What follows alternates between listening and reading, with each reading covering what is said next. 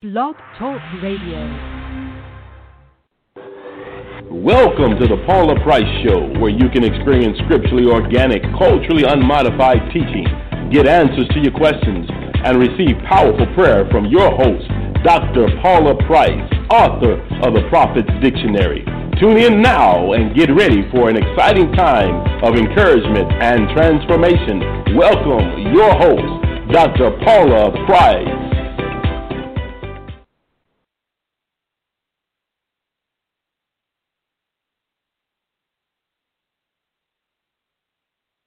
We not only have the general herself, the one and only Dr. Paula A. Price, but we have our chief prophet, Paula Price, and our newly relocated assistant chief prophet, Angela Powers. You know, I sometimes feel like I end up saying it like that because your last name is Powers. You say it powerfully. And so our panel is set up today. Dr. Price has a great topic lined up for us. And I think, are you ready to roll in, Dr. Price? Almost. Okay. I'll keep talking then. In case you don't know, we have a church here in Tulsa, Oklahoma called the Congregation of the Mighty. Technically, it is in Bixby, Oklahoma.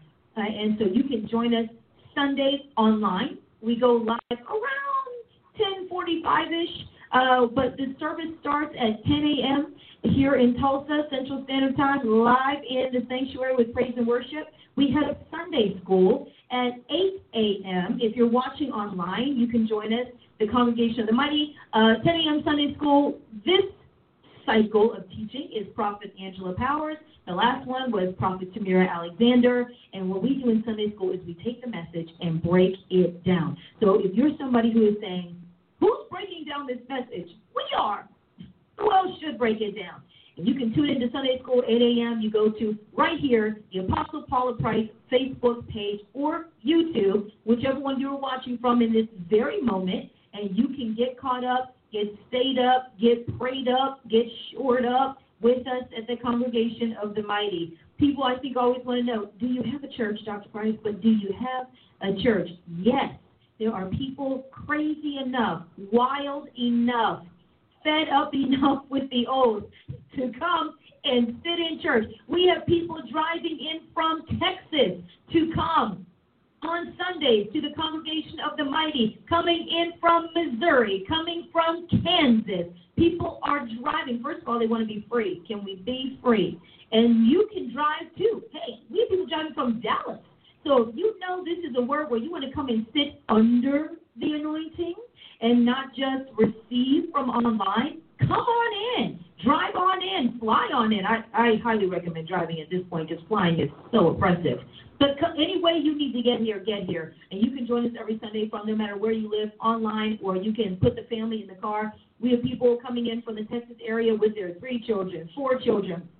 It is a family affair. September, we are launching our Congregation of the Mighty Sunday School for our children. Second Sunday in September. So you can bring your kids. They can go to Sunday school while you are in Sunday school, adult Sunday school, and then we have a short break where you can get your snacks, and then we roll into Sunday service. And so we're super, super, super excited about everything that God is doing with us at the Congregation of the Mighty, where you are mighty because that's where God stands. We've taken this apocalyptic revelation and we are making it, we are embodying it. We're taking it in. It's not just sitting there saying, wow, it was a really good word, and moving on. That's why we have the services, we have breakdowns, so we can take it in bite-sized pieces, big chunk pieces, and apply it to our everyday life. So it's not just, wow, there's such an amazing word that we don't know what to do with, because that is frustrating. When you hear something really super, really amazing, and afterwards you're like, well, what did you learn? I don't know. Well, what can you do with it? I don't know, but it's really deep and it's really good. No, we are becoming something. When the scripture talks about being born again, when you're born again, you are born as something new, into something new. What? So we take what's in the Word, take it off of the pages, put it into our everyday life. Because how in the world can we do greater works if we don't even know how to do the first works? How did Jesus do that? How are we supposed to do that? We talk now all the time. We stopped at the question, what would Jesus do? Well, what did Jesus? Can we talk about what he actually did do and what we're supposed to be doing? In so many ways, it is so obvious. And in so many ways, it is not, largely because our culture tells us it's not obvious, not because the Lord ever said it wasn't. And so today we're going to jump in addressing some very timely issues about the prophet. So I want you to share this broadcast. I want you to tag people. I want you to message them and say, hey, the author of the Prophet's Dictionary is going to discuss today some very, very essential revelation, insight, and direction about the office of the prophet. The gift versus the office, transitioning, and all kinds of other things. Today is that day that you want to share this broadcast. Today is the day that you want to sound the alarm. You might want to text a few people and say, hey, it's about to go down here on the Jesus and Paula show, because things are always fiery with Dr. Price, and then you turn up the flames by adding the prophets, and we're just going to go up. Like California right now on fire. All right? You got California on fire. You have the East Coast underwater. I mean, everything is just blowing up all over the place. God is shifting and resetting. He is still doing his own heart reset. Can you pass my phone to me real quick? I wanted to share with you as well, thank you, something that I saw online, and it's about the state of our country and what our president is doing, what he's been doing that we maybe didn't recognize that he was doing, that's still happening behind the scenes. Because I hope that a lot of us now have our eyes open enough to see the smoke screen that Satan is using all of this coronavirus as, a clear smoke screen. Let's see. Oh, I see. It's a problem. Okay, great. And so I saw this post. One of my, somebody I grew up with actually in Pennsylvania, his mom posted this on her Facebook, and I shared it with Dr. Price, and she wanted me to share this with you today. Again, this is a smokescreen. And if you can't recognize that by now, then let us pray.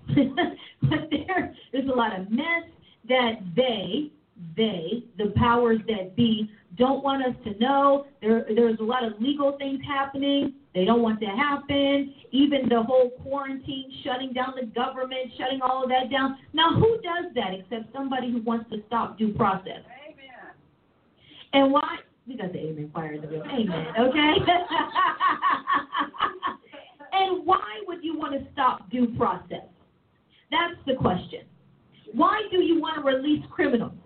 Why do you want to release criminals at a time when there is a supposed pandemic, which statistically speaking, actually we're not in a pandemic because the death rate is too low, but we're still using all the same language. And so this is something that was posted in a private group on Facebook called Maine Forum. And my friend's mom who posted this lives in the state of Maine. And they're under, amazing persecution from their governor as well, and things are going on. But in this private forum, this is what was posted about what's been going on behind the scenes with the president that is not making headline news. What they want you to believe is that nothing good is happening with this administration, and that they're not doing anything, especially now that Biden has chosen a running mate, and now they're all pushing forward with the liberal campaign for presidency. So these 10 things were listed in that private group that the president has done. It says President Donald Trump over the last week did the following, but you probably won't hear about it from the news. So I have not had a chance to look up each one of these statements individually. I'm putting that disclaimer out there. But the person who posted it does their homework. And so they said, number one, make vaccines voluntary, not mandatory. Military will check purity and distribute vaccines. Number two, defunded WHO forever and wants an investigation into its operations. Because, see, now the books will be open. This is the man that everybody did not want in office, and now we see why. Because do we really care how many ex-wives somebody has in the White House, as many scandals have gone on, sex scandals in the White House in all the years of the president? Is that really an issue anymore? No. All the other things, is that really an issue? We have had well-known, documented racist presidents over the years. This one is just on the wind of the media. So when we get to this point and see this kind of agenda, we find out why. Oh, this is why you wanted to remove this man from office. Number 3, cancel the Democrats' H.R. 666 bill, known as the COVID-19 Trace Act, that was the basis for Bill Gates' diagnosis and tracking project, which was also canceled. Number 4, cancel Bill Gates' project known as ID 2020. Because, again, Bill Gates is not a leader. He's an influencer. You actually have no position of power. You have friends in power. But you yourself do not. And we kept walking around thinking, but Bill Gates can't make laws. What are you? You're the techie. You make computers and programs. Stay right there. All right. 5, open a complete platform to report censorship on Facebook, Twitter, and YouTube. It was overwhelmed with complaints, and they have the evidence. 6, executive order to reopen states. Governors who refuse to reopen will be sued. Well, we know here in Tulsa there's a lawsuit that's being launched against our own mayor. So, come on, Jesus, push it all the way through. Number 7, executive order for the White House to take over all electrical grids, which will include internet servers, broadcasting systems, electronic systems. I'm back. Number 8, declares places of worship essential services. Some mayors are fining people for going to church.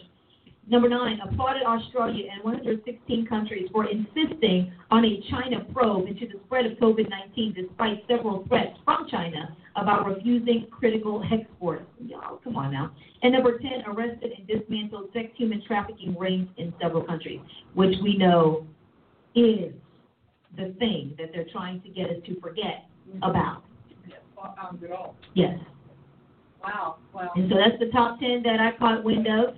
Go, Prez, go. Go, Prez, go. Go, Prez, go. You know, go, Prez, go. We have the Amen Choir here today. Everybody up here can sing and praise God. Everybody can sing and praise God. Everybody can sing and praise God at the table. You know what makes this so powerful? She needs a hand help. And now we're shifting to, let me introduce properly here, our host, Dr. Paula Price. Oh, yeah, she's fired up today. On the Jesus and Paula's show. Yes. Starring Jesus Christ. Let us not forget his name. Let us not. It's the name above all names. And Paula Price. Yes. And we made Team Supreme. Yes, we did. I am showing up. I'm like, y'all gonna treat this man right. Yes, they are. You watch. We're gonna talk about prophecy, but I'm gonna tell everybody, go, Prez, go. Yes. Because you know what? I don't care what a Democrat says. This man has been under heinous assault from nations. Yes. Not just his nation, from nations. And you know what? He's that kind of baller. I said, right, I'm going to hit the ringleader. I'm standing there with the ringleader. And he's getting it done. And he's getting it done despite all of the opposition. I don't think we've got a Democrat who can live to what Bill. It's because he can live to it. Yeah, Bill couldn't. That's why. Barack couldn't. No, he didn't. Hill couldn't. Demo can't. We're not even going to say Democrat. We're going to say Demo can't. Demo can. Demo can't live through it and still produce and still say, yes, I am. I'm a shit. Yes, I am. I'm going to There's nobody like Jesus. I'm telling y'all, this man is God. And I'm telling you, Jesus picked the right man. I said, talk about Jesus picking. He walked this man's whole life to say, but when I need him, watch him deliver. And you know that sugar. I'm Jesus. Now, I'll tell you, the Democrat can't pick a winner. They can pick a winner. But I want you to understand, Jesus picks winners. Because you can't be God and lose. I got a bell. I'm back. Hold on. I got the fish. Let me take you some.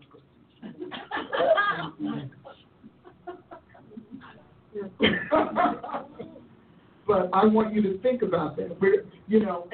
And what's important is that Jesus did this years ago. Because if Jesus is only ahead of Satan, then he's not Omega. So I think we should talk about Alpha and Omega. So we are at this is my first day back. We get ready to get started.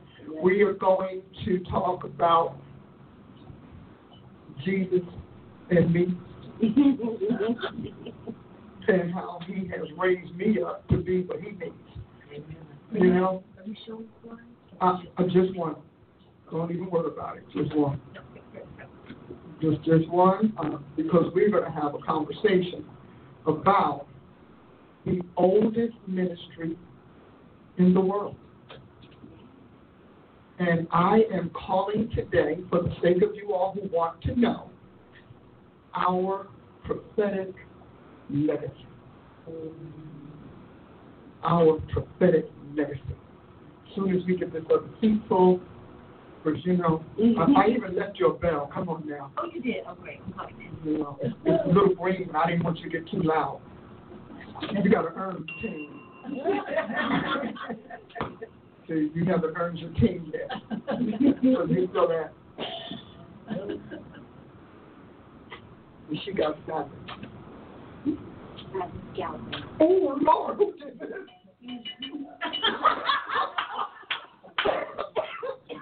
Oh, my goodness. Who let that slide? The countdown? Yes.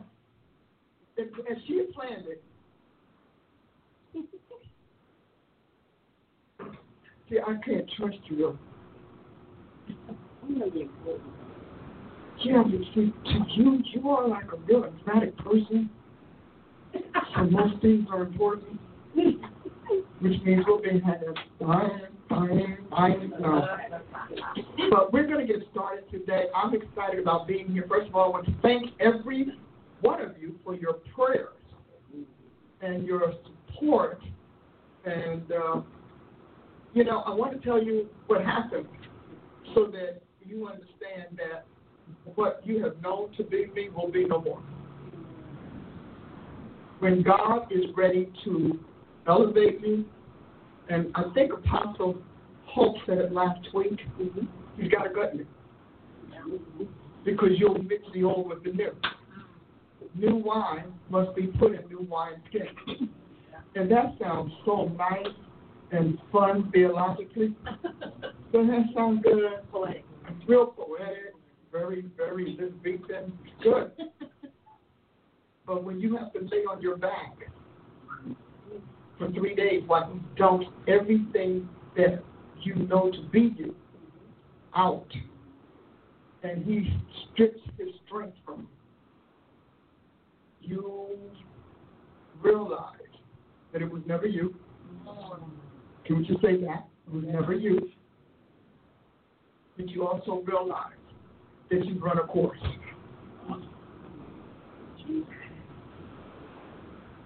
And I have run a course that I've been on for 35 years. And I would love to say that I didn't know it, but, you know, our God is frank. He's just blank, candid, frank.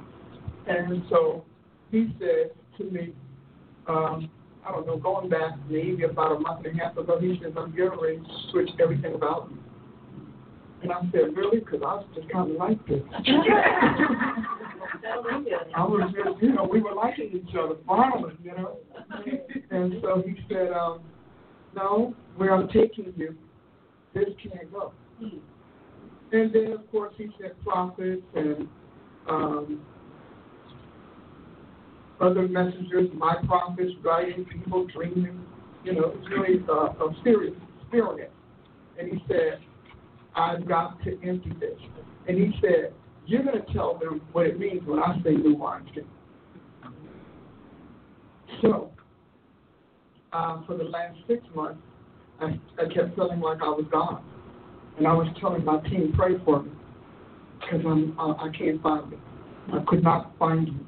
I told my intercessors, I told my team, I told my prophets, and, you know, thank God, when you got real prophets, they kind of know when it's the Lord. A couple of weeks before I hit crash point, Apostle Ashley said, oh, you're going to get so much power. You're going to be so different. You're going to have so much new stuff. Then we had a prophet that visited the office. I blessed this young man, and he laid it out for me. And, of course, with the ear here, the heart doesn't always clear. And he told me, so much life is coming into you, so much power, so much change for where you're going, and that God is going to use you to do. And he gave a prophecy that I got when I first started 18 years ago. In 18, I was in like the 80s, so it was a lot more than that, but 80s. And he started telling me that, and I said, wow, I've been having vision. I'm seeing myself everywhere, and didn't know why. And so I did not know that you can't carry the old into the new if you are the carrier. And so I am a carrier. I've been the pioneer. I've been the groundbreaker. I've been the builder. I've been the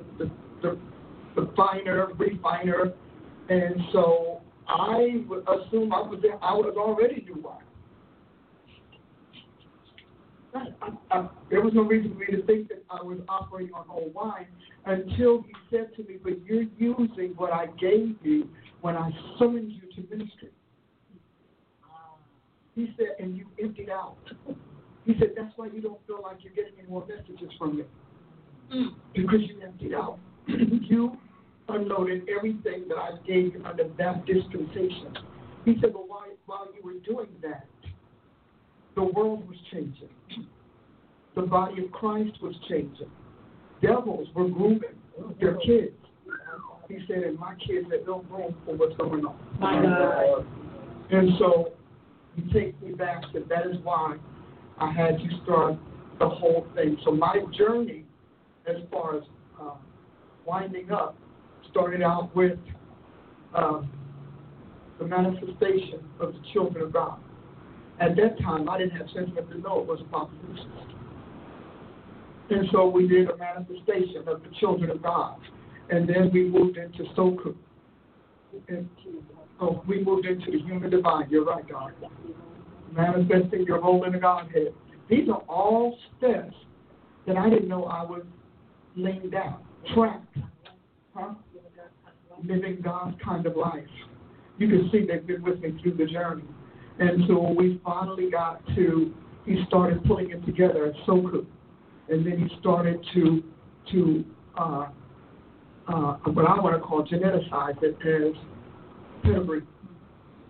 And then once we got there, it was critical mass. And I kept finding that he's talking about this nonstop. He said, so if you've given out all of that, what are we going to do? Reruns? Recycle? Rehash?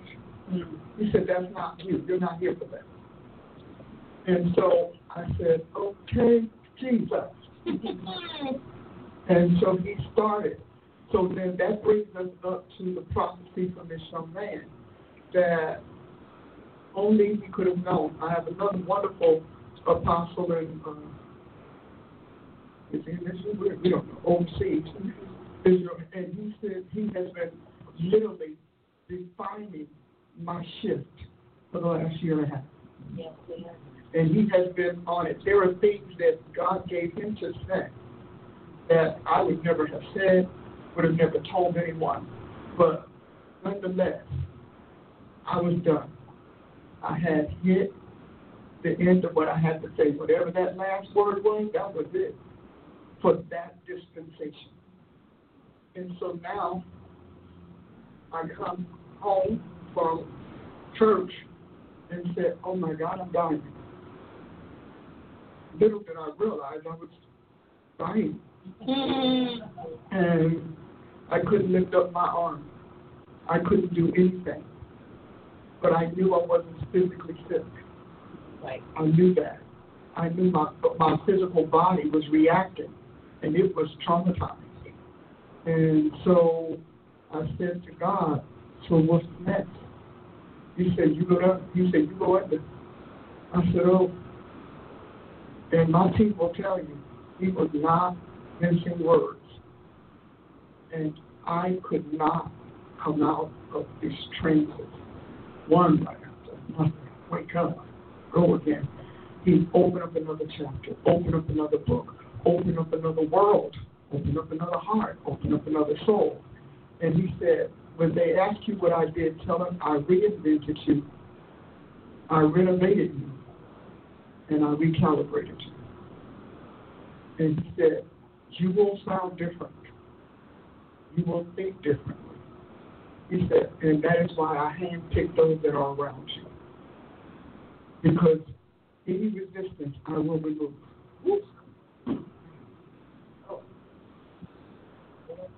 Because that day is gone. As far as he's concerned, there's one opinion he wants running right now in this particular dispensation. Yeah. I just want one thought. I don't need anybody else's thought. I don't want to hear it. Don't. He said, tell them, don't even come pray and ask me to change you. I just did it. I'm not doing that again. We have hit a place of conversation, the Lord and I, where we've never been in all of the years that I've served God. I have never, as a matter of fact, he scared me because I've never had a day. I'm going to say that I had one day where God didn't speak to me. One day. We wake up in the morning, we go at night, I sit, I hear, I listen, but I've never had this. I did not just receive a word, I became a word.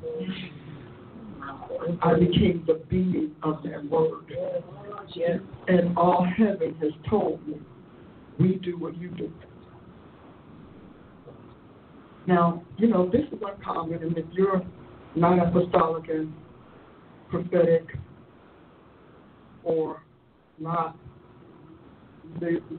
judicial or legitimate in thought, he said, that's not it. This is going to get on your nerves. I don't really care about your feedback. I hope it's nice, so I'm going to do this. Because if the oldie was pain, y'all realize not now. This version here is going to be something else. It's going to be something else. And so, our church, bless God, did three things. We restarted, and a lot of this will happen to my church members in many forms. I've been coaching, and those who know have been praying. They've been seeing and praying. And so many of them will happen in many forms. The closer they are to work with me, the more intense it will be.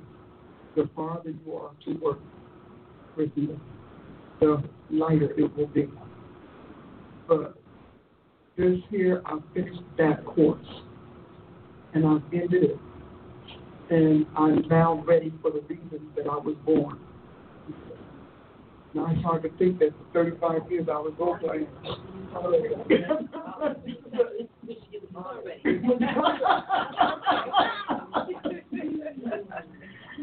But, and so this is going to put quite a burden on my prophets and my apostles.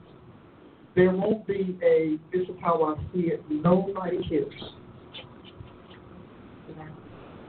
Whatever you saw, that's it. What you're seeing is too new for you to have a statement on.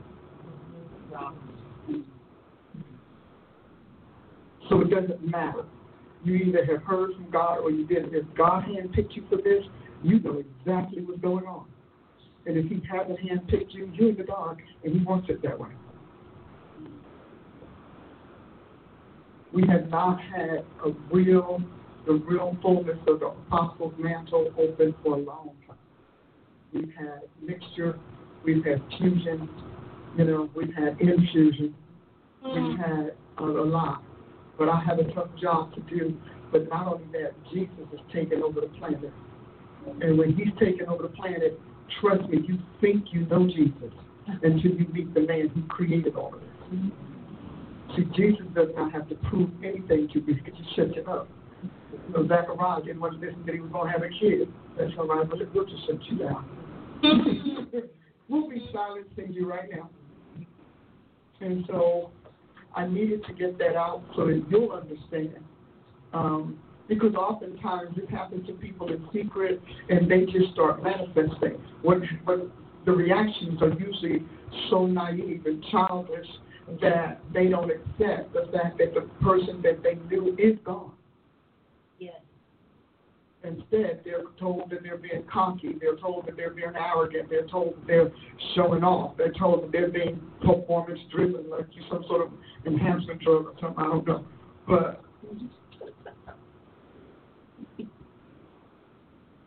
I want to tell you, I'm telling you in advance, because it's going to get real scary here on planet Earth. And it's going to be very, very turbulent, because God is calling his sheep out of Satan's mouth. Yes. And he is telling them, I've seen them, they led. And Jesus said, give me my children. Give me my family. I'm telling you, I've seen it. And you know what I saw? Him stomping and spitting and like a brat. Now, he may play with the natural sight in the natural world, and if you make the natural your criteria, he's going to punk you out. But there are those that God is getting ready to say, you don't touch this. They ruin you. And we're going to talk about that in future broadcasts, about why and how we're apocalyptic elect, and how that is the only way this is going to happen. You know, we walked around billions of dollars made on New World Order. Hold on. Satan doesn't set order. New or old. Woo. We set order. See, but you bought into witchcraft, you bought into paganism, you bought into Buddhism, you bought into devilism, you bought into demonism, and that's the one thing that I knew that day that God was taking me down, and I said, oh my God, we failed you miserably. And he took me out, and I had been gone for 4 days? Maybe. 5. Yeah. And I'm telling you, he didn't do anything but be recalibrated, be renovated, and watched him rearrange and reorganize my psychological self. And he said, this is the last time we're going to rescue y'all. You're going to start rescuing yourselves. And you better be ready to hear, because he's not arguing with us about this. When my denomination, then you and your denomination go to hell, because it has no place in the present. It either has to get on board or get off the train. That's where we are. We've got to, he said, we are tired of rescuing y'all, and you turn around and cut devils, deals with devils, sleeping with demons, and selling my sheep like they slave trade. Oh, we got a whole demonic slave trade going on here. He said, no, you all are going to learn this, and you're going to war like the offspring of the Godhead. And the first thing we're going to stop saying is that Satan has a right to a new world order. He does not. I did not authorize that with him. I did not legitimize it. And the only reason he's getting away with it is because you all have bought into it.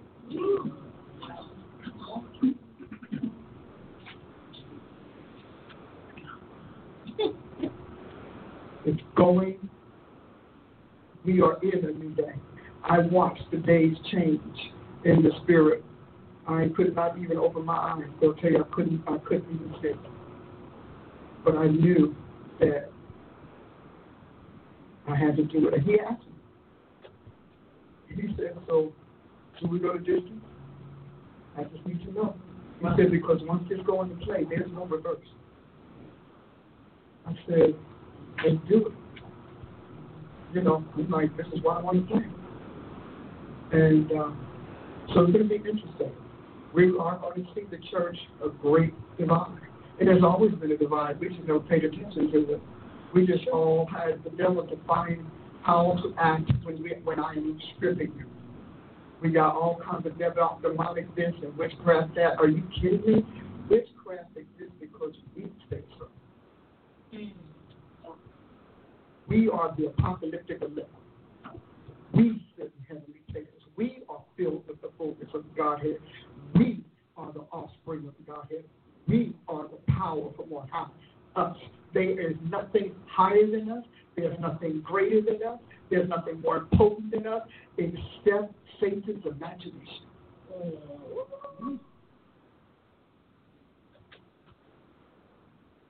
Oh, I know, right. Stunning.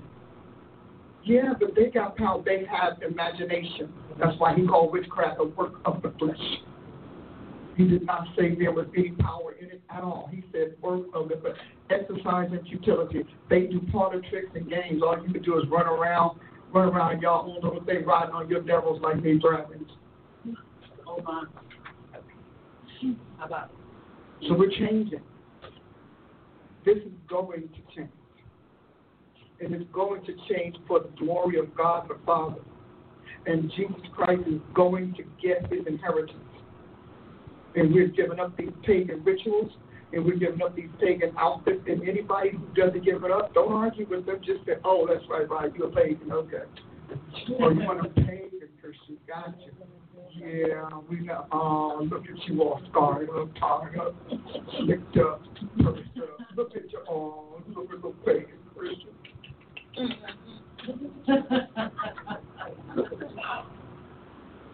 Because real Christians don't sport other gods. Yeah. Real Christians are changed by the glory of Christ. So are we changed in the face of Jesus, in the presence of God. So when you see it, you like that little pagan Christianity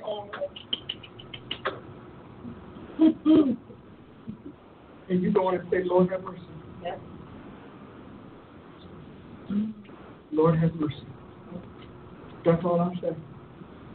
I spent a lot of years trying to help folks figure it out and whatnot. And you know what? Satan, he literally rode on their ignorance, their darkness, and their naivety, and the lust of their heart, the lust of the flesh, and the pride of life. So I need you all to recognize God is making a big difference. There's going to be a huge divide. And to those who are on the Lord's side, they come into Him. And heaven has been waiting for this particular dispensation to shut down. That is why, and you can see it, God kicking devils out of heaven, kicking them out of earth. He's just rolling. I mean, we had a thunderstorm tonight, a thunder that night. I said, oh, y'all saying down. Anything that could, woo, I mean, and I once I even heard one of the angels say, yeah, get that one. Don't forget it. Yeah, look at it, get that one. Because heaven is getting ready to take over earth. You won't have to worry about whether or not I interpreted it right or wrong. Don't worry about it. It's going to be so much happening to you. You're going to be begging to be let in because it's our time. Yes. It's our time. You see, I took that bell.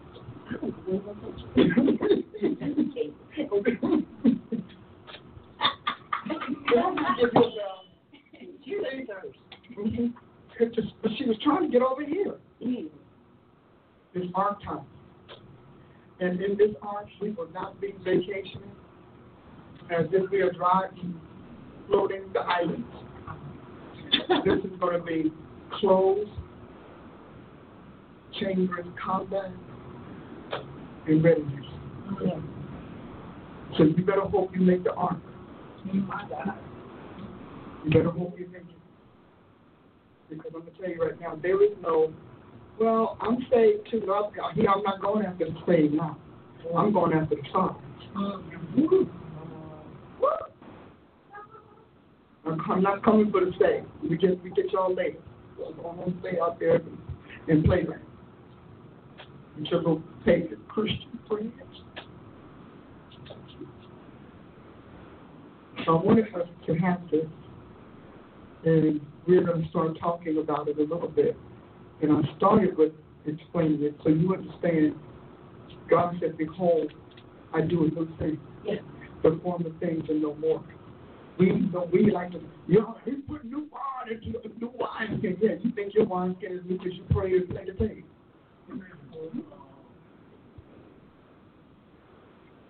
You have no idea what it's like. And it's time for some of us to realize that this is scary. And you better be ready. And you can't enlist and say, oops, I didn't know it was going to cost me my children. Yeah, he said count the cost. Woo! Count the cost. You don't have them anyway. They won't get your kids. That's why they look like the world, act like the world, play world music, doing world trends and all of that. Because the kids are not yours. And they haven't been yours for a long time. So you and God have a little bit of negotiating to do. And I say, I'm back.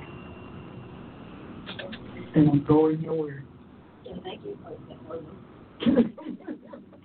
Now, as we get ready to get into our discussion today, is going to be our prophetic legacy. I mentioned it. Before we get started, let me tell you something. God never leaves a power void.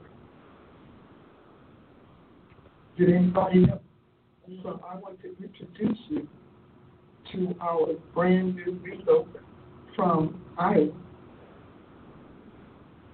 who is taking the role of our assistant chief prophet. She's handling our intercessories. She's handling our prophets in training. And I have to tell you, when I first heard this woman's name years ago, I told my daughter, that was mine. I said, she's unique. And I will tell you, it's not often that I meet a full-fledged, flat-footed prophet with no special interest. No special interest, no conflict of interest. This girl is like, Uncle Jesus. And if this is what Dr. Price says, Jesus, this is what we're doing.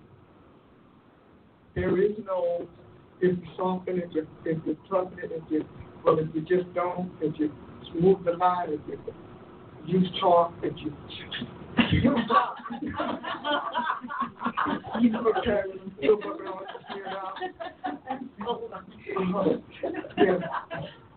This girl, first of all, she colors in the line. And then she lets you know there is a line. That's the first thing. But she does something that every genuine prophet I've ever met in all of the 35 years that I've done this, including myself, and that is she stopped, drop, and pray. Yes. I said, but real prophets know that when God says pray, it's got to happen now because something is happening. Whether it's 3 minutes, whether it's 3 hours. And she got it so much, they created an environment, a relationship, whereby he puts that burden on her. She shouldn't have said, I'm busy, I got a meeting, I do that. No, she said, I got to go work this out. I got to get this, because she's shaping, she's pulling. That's how God did me. He raised me up like that. I have to stop and pray in the middle of the afternoon. Wake me up, get up, I need you to pray. You do realize that, forget it.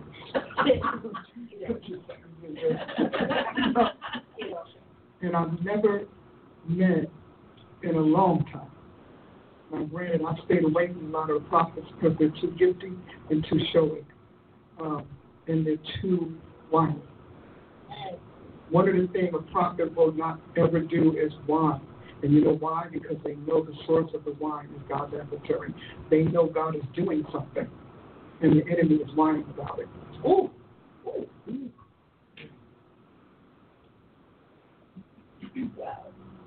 So when I have a whiny prophet, I pretty much going to shut you off. I'm going to tell you right now, I'm going to ignore you. Do you know I don't really care?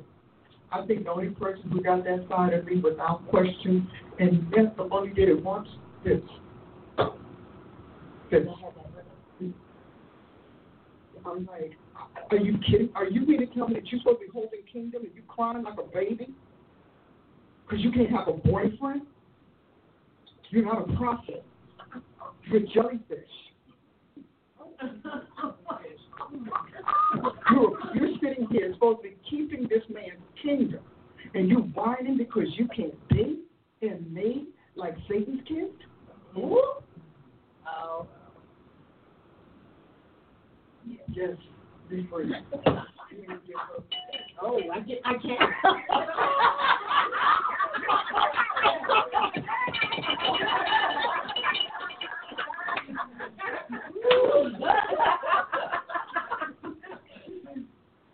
You're sitting here fighting for culture. Oh, come on. And this man is fighting and scrapping for this kingdom. And you got half your church talking about, yeah, we got it. You know, pagan Christian. Because whoever you yield yourself to obey, that one becomes your God. Right. See, we stopped doing scripture, so we start just feeling our way and thinking our way. And so I listen. To them, and a lot of times I don't say anything. You know why? Because I go to my record store here. Because when you do that, I know God's going to move you. And I know, you want to know why I know He's going to move you? Why? Because I'm asking Him to. Oh. I was so hot at one of our meetings, I said, I want a Hosea. I want a Jeremiah. I want an Isaiah. I want a Deborah. I want a Homer. I don't want these fake prophets. Yes, I did. And I did not stop until and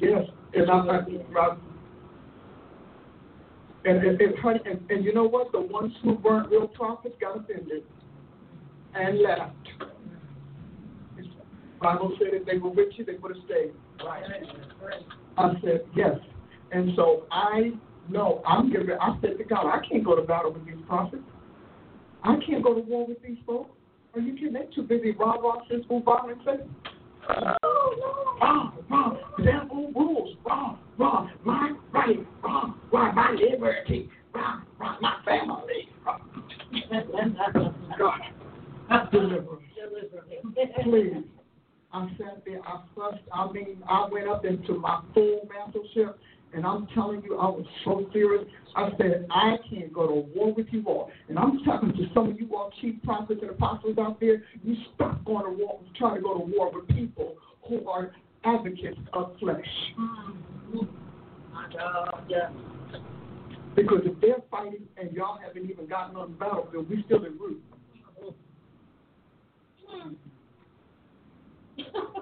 And it's my job to tell you where the true prophets are and where they're not, and where the successful ones are and where they're not.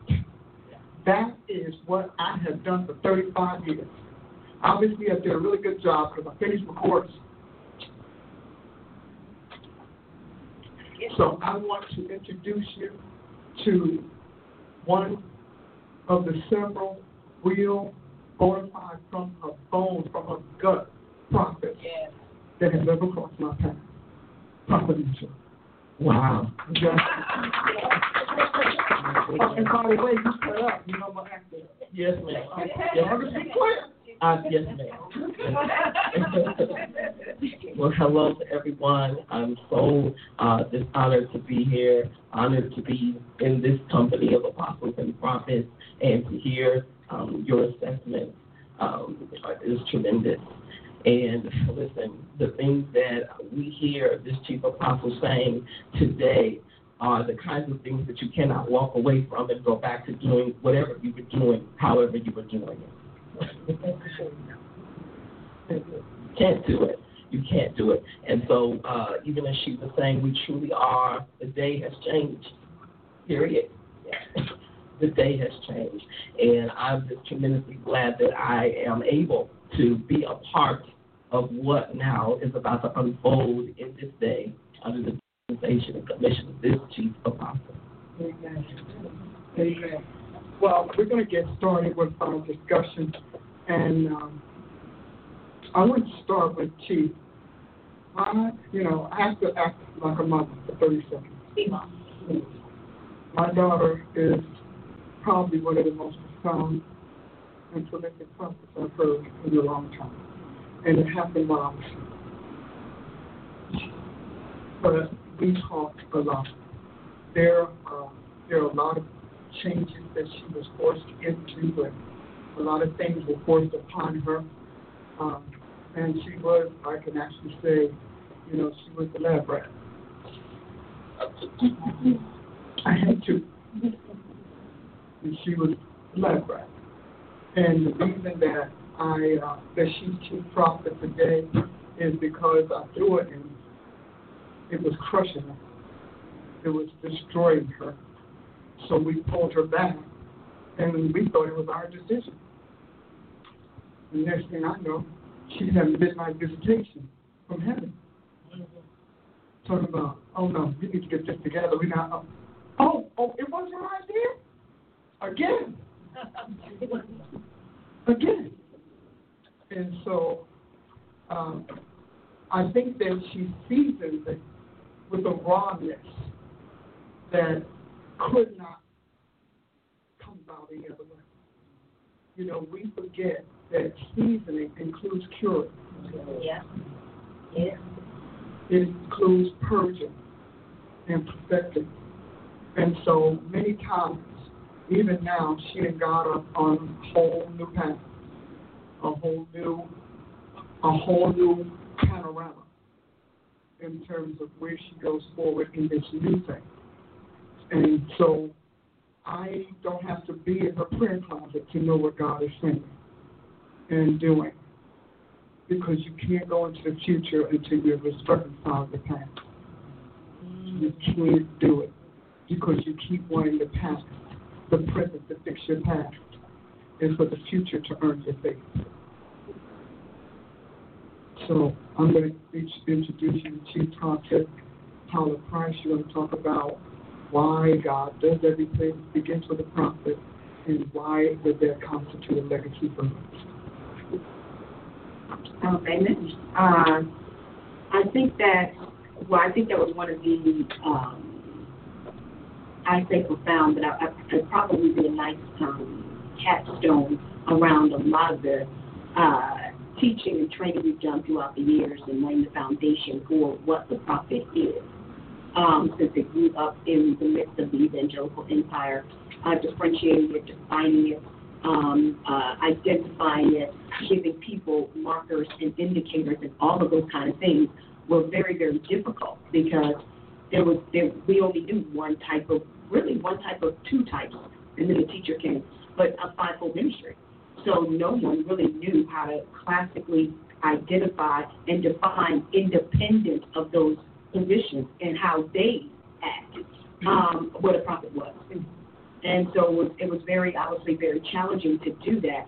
And so I think that getting to the place, well, first of all, you stands alone, okay, just differentiating the fact that do you recognize that we're doing away apostles and prophets and they're the ones that wrote the scripture. I remember when we started doing ABCs of apostleship, and this was after the teachings we named earlier, manifesting over the Godhead, greater works on this, we said, okay, now I can help you understand what apostles are here to do and what the kingdom foundation is, and etc. And I remember us talking about during that series, well, if you read the Bible, then you were raised by apostles and prophets, that we were groomed by them in our Christian faith. And yet we know the least about how they should function. That is awkward. Okay, that is really weird. Because at the end of the day, everything we learned from a prophet or an apostle. I remember the message you talked about, talking about starting everything with a prophet, and it includes everything. Okay, you don't realize that until you read the scriptures and think about how many things you learned from prophets. And so you did a whole message on do unto others as you would have them do unto you, and how this hangs on the law and the prophets. You said you recognize that love thy neighbor came from a prophet. You recognize do unto others came from a prophet. You recognize love the Lord your God came from a prophet. You recognize it was a prophet that taught you. okay, how to honor God, how to walk in holiness, taught us justice, taught us equity, taught us all of those things. He said, this came from the prophets. Oh, what?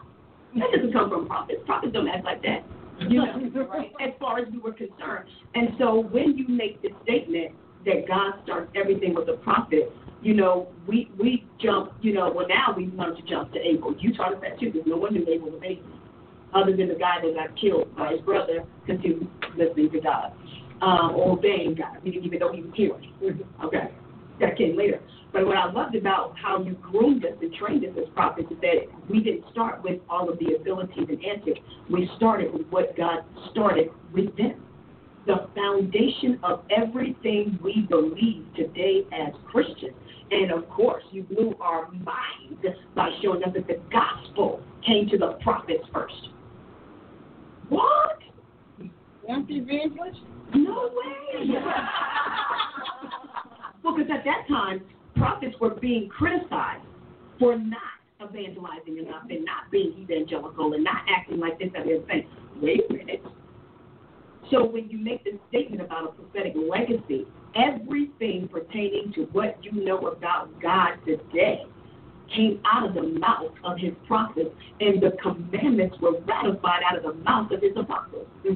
And so when you're talking about a legacy, the legacy goes all the way back to everything we know of Jesus Christ. Now, okay? Because at that time, he was doing the Yahweh thing. Okay? But when we come down the line, you recognize that anything and everything you recognize about your Christian walk, we don't recognize that that's a prophetic legacy automatically. So if you're going to talk about anything related to God, to Jesus Christ, related to Christianity, related to the gospel, related to all the things that we stand on today, that's why Ephesians 2:20 is what it is. And we didn't know that's what it was, why it was. We didn't know that Ephesians 2:20 meant that everything we understand about Christianity and our Christian walk came from these places. So we were raised and birthed by apostles and prophets in God. And so I think that that's one of you making that statement just as a capstone now on looking back through the legacy of everything that prophets do. Because, again, we have not even begun to explore in mainstream Christianity per se, and marginally in the prophetic and apostolic communities that are friendly to it. Everything that God does with prophets. And you asked that question. You said, what does God do with the prophet outside of prophesying? And we went through and over the years showed us the legacy. Abel never prophesied one thing, but he's the first prophet on record. Okay, we don't have a record anywhere of him prophesying any key thing, but yet he's the first prophet. That means that our understanding of what God does with prophets is erroneous. Everything was, what you just said earlier, going to the action, going to the performances, going to the saying side, which, of course, you've already established as being very Greco-Roman. But clearly, the Navian institution was set up to do something entirely different for God, which is why he has to start with them first. And so we don't ever think about why he had to start with them first, because we always think that the first thing that happens is that we just prophesy. And not that they get a dream, and not that this man lost his life literally guarding the ways of God. That the first thing he did with his prophetic was guard God's way, guard God's systems, and the things that he was trying to set up in the planet. Okay, to regulate and this is what I'm looking for, regulate and establish, if you will, what he wanted the human world and human life to be. And so because everybody starts with prophecy, they can't imagine why God would just start with prophecy. Or, no, let me take that back. Not even prophecy, and I'm sure you have a thought on this, but start with prediction. Yeah. Futurism. Everything is about futurism because that's what Satan does. His order of divine communication is all about ripping off the future. Because we don't have access to the books. Now, and so you're absolutely right. It's all about ripping off the future. Now, we have another, you all, she needs an introduction, so we're not going to waste time. Come on, brag on me. Okay, but, Ashley came with my daughter from ORU. And the prophets I have now, that leading up to this, were ORU students first. What I liked about her is that Ashley is fun. And many people don't realize that she's fun. Even she makes hard work fun. You know, she got a headache and she got you laughing. You're trying to say what the truth is. Okay. And so, but one of the things that she did when she first came was she recognized my struggle. And she didn't just recognize it, she owned up to it and undertook it. And she did it all of her own accord. However, I did not know that she was prophet. I said, so I'm having this conversation, and she's talking to me about Ezekiel 9. I said, what you going to order you? I'm sure they're going to do Ezekiel 9 at OR. Okay. I'm almost convinced that they don't, you know. And so, in case you don't know, Ezekiel 9 is when God sends out his assassins to get rid of those people messing in the house. So, I was like, she said, yeah, I read it when I was a kid. Oh, Lord, this is weird. I'm telling you, why is she reading this? Why aren't you watching television? You know, why aren't you looking, you know, some sort of, you know, begging somebody? No, Ezekiel 9. And so she, the reason that I said that is because I asked God once in the beginning, who is this woman? He said, actually, the prophet. He said, really, she's an apostle, but right now I'm going to use her as a prophet. I said, okay. I said, but you do realize that she doesn't prophesy. Well, I didn't realize that Ashley goes into prophecy conversation. And unless you tell her it's a particular setting, she's just going to get over this with her. And she just rolled it out. So I said, oh, okay. But she did something that forever changed my life. And God said she would. And that is she never left my side. Ever. I don't care what I went through. People would be fussing about me. All these people are crazy. That's all I know. They don't know what they're talking about. They just, no, that is not your problem. These people came to us with these problems, and they like them. And I'm sitting there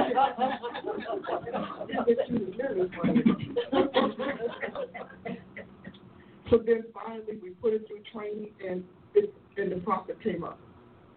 But it didn't come a prophet like that. And she and Paula are why I came up with apostolic prophet. Because they would neither, either one. And so as we were doing our assessments, she would come up. Now when I say, but Ashley was flat-footed an apostle from day one. We're not doing that. I mean, her entire song team get ready to order this girl. I don't care. We're not doing that. And I mean, I heard all kinds of things about what she just did. God's like, Ashley will keep whatever I give her. She will not ever let it go. Well, that's my basic nature. No, let it go. No. And the first rule I gave her in praise and worship is, never give a devil the circus. And I'm telling you, you wonder why our strength is what it is. You know, because, you know, you get people talking about, well, yes, you don't think like this, and they don't move like that, whatever. That's because y'all still looking for devil praise. Because if you can't praise when God is moving, then nobody holding your back on the devil. Yeah, see, y'all want that fleshy praise, you know. But she never, ever, ever criticized me, not once in 20 years. She could. God knows if anybody knows everything is.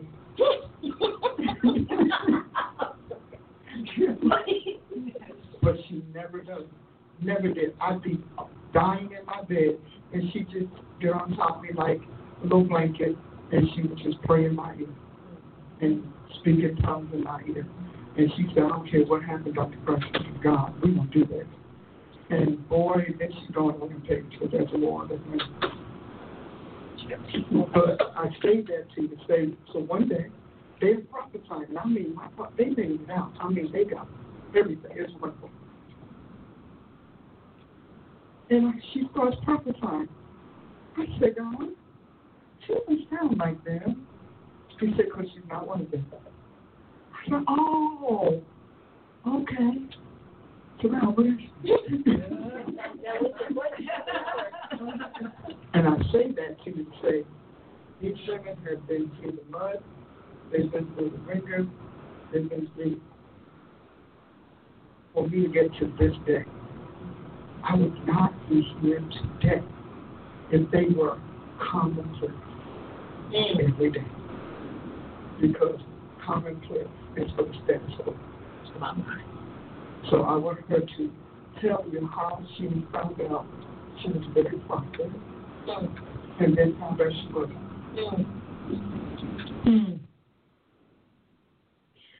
Well, I was raised in Assemblies of God, so prophets were to edify and confirm, encourage you, and tell you pretty much what you already know. Now, growing up, that didn't exactly make sense to me because I thought, why do we need somebody to tell you what you already know? That seemed redundant. But that's all I had. I had no Dr. Price. I had no dictionary. I just thought, that doesn't seem quite right. And you're just going to come and tell me the sky is blue. Thank you. I can see the sky is blue. And so whenever I came, initially, I thought, because, you moved to a new city, I was raised in the same church, I can't stand church hopping. The concept for me to have to shop for a new church just irritated me every weekend. And I would. And so I begged God, please lead me to the church where I'm going to land, because I am not going to this one. Well, you just need to shop around. You just need to drive around. You just need to do whatever. First of all, I didn't have a car, so there was no driving around. And I was like, I hate the idea of not having a church.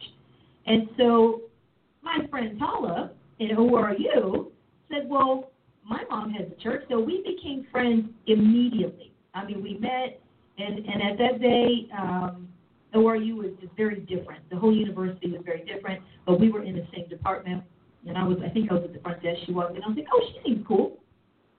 You're freshman in business, she went about her business. I thought, maybe we'll be friends.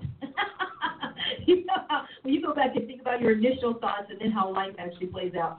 And she said, well, my mom has a church. And I was like, oh, okay. And she said it's in the hotel. Now I'm thinking, that's right, because, now churches are everywhere. Now, this was 21 years ago where that was like the beginnings of churches having church outside of an actual normal church, regular church facility. And so I saw the Prophet's Dictionary in the house. No, Constructing the Contemporary Prophet. She talked about it. Now, Dr. Price at the time was always on the road, always. And so we would go to this really nice house, and there was a Mercedes in the garage, and nobody was ever home but her. And I said, I don't think your mom is real. They had just moved into the house, no pictures on the wall. I was like, no. So Constructing was on the counter one day, and I was like, Constructing the Contemporary Prophet. I'm sitting there reading the title, trying to wrap my head around the concept of what it actually even meant. What is a contemporary prophet, and how do you construct them? And then she said, my mom wrote the dictionary, the Prophet's Dictionary. Your mom wrote a dictionary? Can people write dictionaries? Like, I began to think, can people? Because, you have Webster's dictionary, and how old is that idea? And I thought, so you can just write a dictionary. So we're sitting in church one day. I obviously ended up attending. And we're sitting upstairs in the hotel in the widow room. The widow room, half the size of probably this room we're in right now. And Dr. Price was preaching, and she had her cloth. And before it was a flat cloth, okay? It was just the cloth. And it had lace around it and everything. And she throws it on my head when she's preaching, because the praise team sat in the front on the side. And I was like, oh, my God. This is the Elisha. I'm like, I knew my Bible. And I knew what just happened. And then I thought, what just happened? And she said, what did you say to me when you did that? Because she was preaching and she just threw it on my head. And she said, I'm not taking it back. And I said, I'm not giving it back. And then I said, I can't believe I just said that. And that's really how, in that prophetic act, God told me so much about my then unknown future. And I thought, oh, I'm in trouble. I mean, I don't even know if I was talking in tongues yet. Maybe I did not get a baptism of the Holy Ghost until I got here. And I thought, yeah, that time, yeah, because it was early in the game. And I was like, now, Lord, I'm not going to survive in Dr. Price's ministry if I can't talk in tongues. Now, I've been pursuing this as a kid, as a teenager. Every time they called you to the altar, I was like, I need to talk in tongues, and it just never happened. I was always that kid who went in the back room with somebody, and they prayed with you forever, and it never happened. And so by the time I got here, I was desperate. I was like, Lord, I need to speak in tongues because she does. Like, for real, in ways I've never heard. And so, anyway, that happened. So that's how I found out that. And then several years later, we were in her kitchen. The Lord moves in Dr. Price's kitchen, no matter what house it is. And we were just talking about something, and she said to me that I was going to do what she did and more. She said, oh, you'll do that and more. And she said, because you're going to be like me. And I stood there thinking that you're an apostle. So I know that can't be right. And I didn't say it. She didn't say it. The moment just kind of rode. I said, well, until she says it, I'm going to act like I didn't hear what I'm going to deny that I just heard. Because how is that possible? At that time, I'm still trying to break down what the books are. Before the Prophet's Handbook was Church Prophet, which was more like this size. I couldn't even read that book. I said, I don't even understand what this is saying. How is this even right?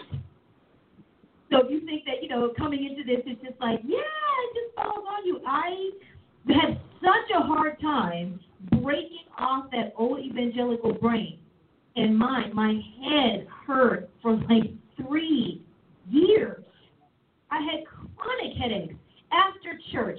It was nearly impossible. I'm telling you, I just would put books down, and I thought, I'm sure somebody's going to change her mind because this can't be right. Well, obviously that didn't happen.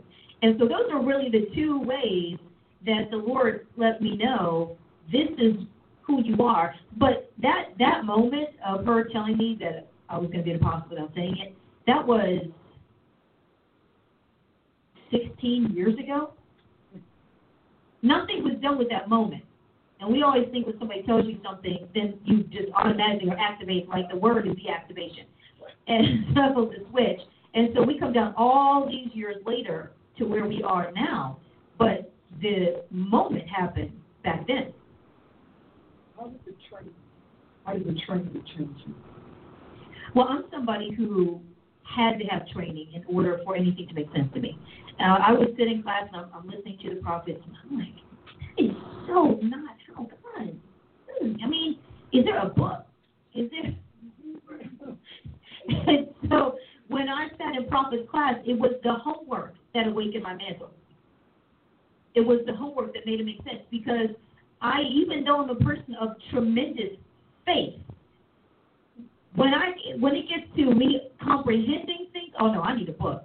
I need a homework assignment. I need somebody to grade me on something, because I don't even know. And I would sit there, and at that time we had Let's Just Talk on Friday nights, and I would sit there and watch Dr. Price prophesy to people, and I would say, now, how does that technically work? Are you seeing? I'm sitting there, so she thinks I'm zoning out or bored, and I'm sitting there trying to figure out how prophecy works. I said, so does she see pictures, or does she hear words? I mean, is it like a sane version of schizophrenia, where, I'm trying to find something that you people talk about, you hear God, you're what? And it wasn't until I went to school that I understood it. And when I understood it, I could do it, because he had made me to do it. I mean, you can understand things and still not be called to do it. And so that's what school did for me. Likewise, when it was time to shift me into apostleship training, man, I was fussing. Oh, it's like 5 years ago. Everything set me off. And I'm really typically not a set-off person. Not really. Not when I'm... Okay. And I'm like, I'm going off about this, and I'm going off about that. And, oh, Dr. Price said, this is the problem. We just need to get this in order in the prophetic company and the people in the world, in the church, in the singers. And I mean, everything was out of order. And she said, you know what your problem is? I'm like, what am I the problem? She said, God's transitioning you into apostleship. Oh, then I was like, oh. You don't want to twist it out. That means be quiet now. I'm done fussing. And that's what launched formally the AIT program. Well, she said, I need to put you in class. She said, because you can't move forward without academia. And I said, you're right. I'll be right here 10 years from now fussing about the same thing. I'm not going anywhere. And that, and the training in that, the books, the revelation, the studying is what began to shape it. Of course, being mentored by Dr. Price all of those years, having the example. When I first met her back in the hotel days, I said, you know, the problem is the problem was the ministry was small. Because the ministry was small, people thought you shouldn't have standards because you're small. And I said, but you run this church like a denomination, because I came out of a denomination. Nobody ran up and did anything in my church, ever. I don't care how talented you were. That meant nothing to my pastor if you were not in the system or in a program or a department. It didn't matter what you did on your corporate job. This is the church. And so I told her, I said, I'm telling you, somehow this is going to end up being a denomination. And I keep saying it. The Congregation of the Apocalyptic Mighty Near People, Viva. Look, it's this is somewhere, this is going to end up denominational something. And I said, which is why I understood, even though I'd never been under a woman ever a day in my life. AG, you didn't do that back then. Ever. But I thought, no, this has all the hallmarks of order and structure. Yeah. So guess what? It's your turn. You get to talk about what the idea, because you've been a prophet a while. So you get to talk about what the idea of legacy means as a prophet. Now that you're coming around that curve.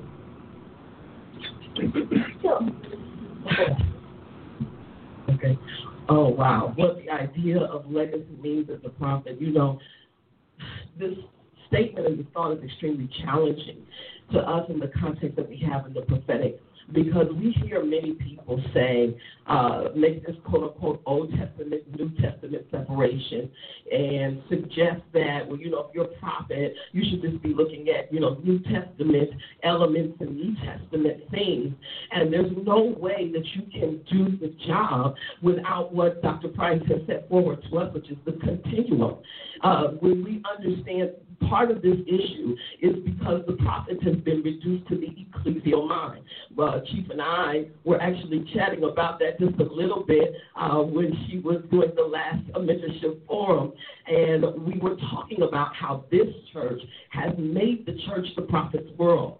But what Dr. Price has clarified for us is that actually the world is the world of the prophet. And when we understand the legacy of the prophet, it means that we go all the way back. First of all, Dr. Price clarifies and teaches something that I think maybe even many prophets in this culture and climate don't understand. And she talks to us about angels being the first ones who were in the institution of the prophet. So how in the world can you reduce the execution, the assignments, the responsibilities, the protocols, the standards, the manifestations, the products of the prophet to the Old Testament if the angels staffed it first? Come on, somebody.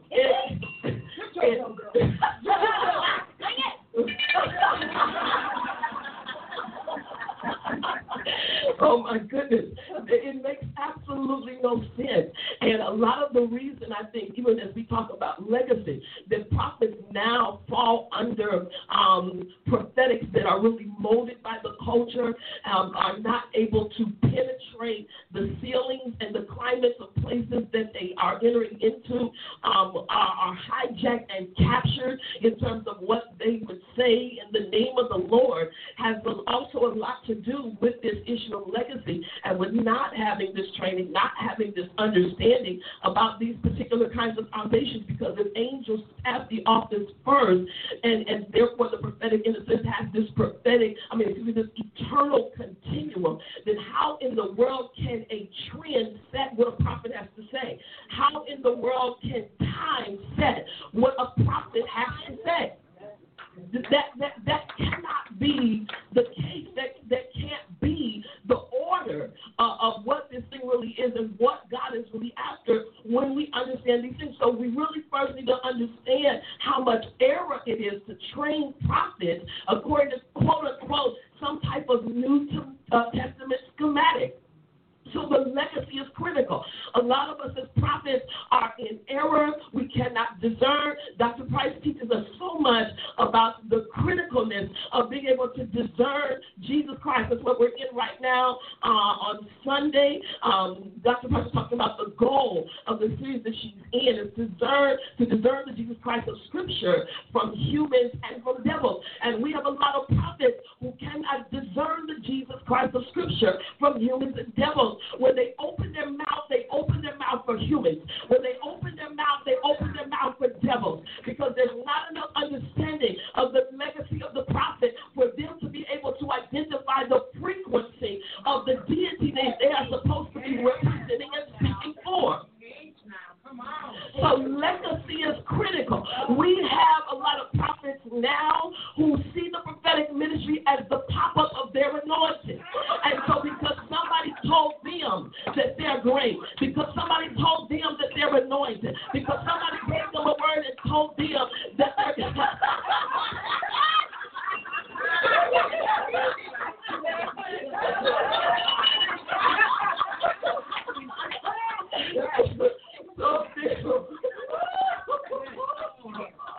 That's the politics and a party paper. Yes, my goodness. Somebody told them that they're going to the nation. And so they operate in the prophetic like it began with them.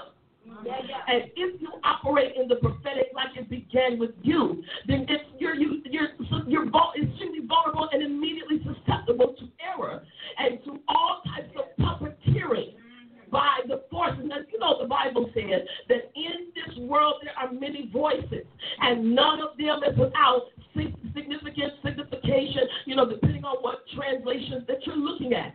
And so we have prophets because they think that the prophetic began with them because of whatever word that they got that activated their particular moment, that now becomes this transit system for all kinds of voices. Dr. Price, she brought this up to us a few Thursdays back, back maybe more, talking about Balaamistic prophetic. That we're just speaking for whatever wants to speak, whatever needs to speak, whatever taps us. And that also is an issue of not understanding legacy, not understanding what Dr. Price writes about in Before the Garden, the continuum. And I absolutely love what Dr. Price teaches us about the fact that the prophets were the ones who brought Jesus Christ into the planet. That is anchored in the continuum. And we as prophets now struggle, if you will, to bring the potencies of Christ that should exist in our generation into the planet because we're not plugged into the continuum. Because we don't understand its protocols, its procedures. We don't know these things. And so we're wondering why we're having the struggles that we're having. We're wondering why we are not in the seats of power as the church at large. We're wondering why, that we're just kind of going through our little peon, motions and rituals and religiosities, but the devil is running the world. And the devil is running the world because the prophets don't understand the legacy. And because they don't understand the legacy, they can't do the assignment.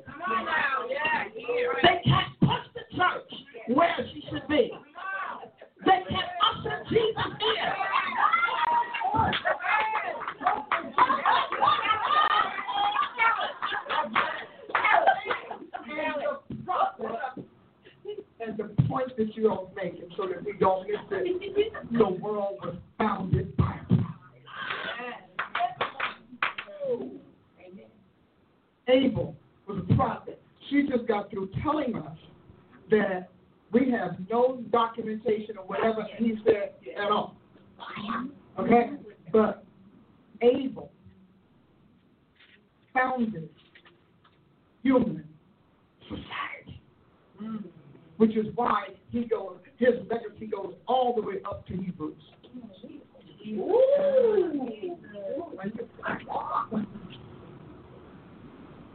That devil killed the foundation. Abel was running. Here's the most pathetic thing about today's prophet, and that is most of them don't know Jesus came as a prophet. We got hardcore denominations talking about we don't believe in prophets, and you're not Christian.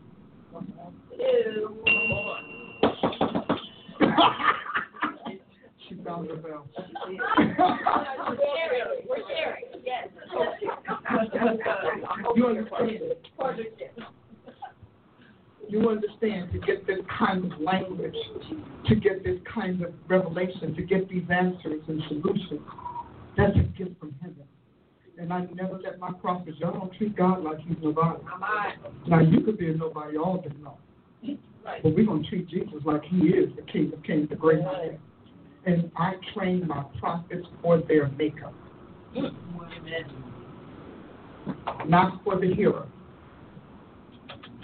Because people have all kinds of ways they hear prophets. Right. But so today, psychics are ruling your world, prophets, because you think they're more powerful than you are. And I don't buy the lie. Think about it. You've been trained to be church prophets. What is I don't say although I got a few. I like my prophets, they're wonderful, but I want you to understand you are Jesus' prophet. Amen. And if Jesus doesn't speak, you have nothing to say. You are disinfluenced. We have got to change this. I look forward to the prophets that God really trusts to me. Most of you all won't come.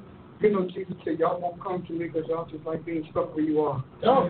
You know, there are people who are so back then, and he God. Okay?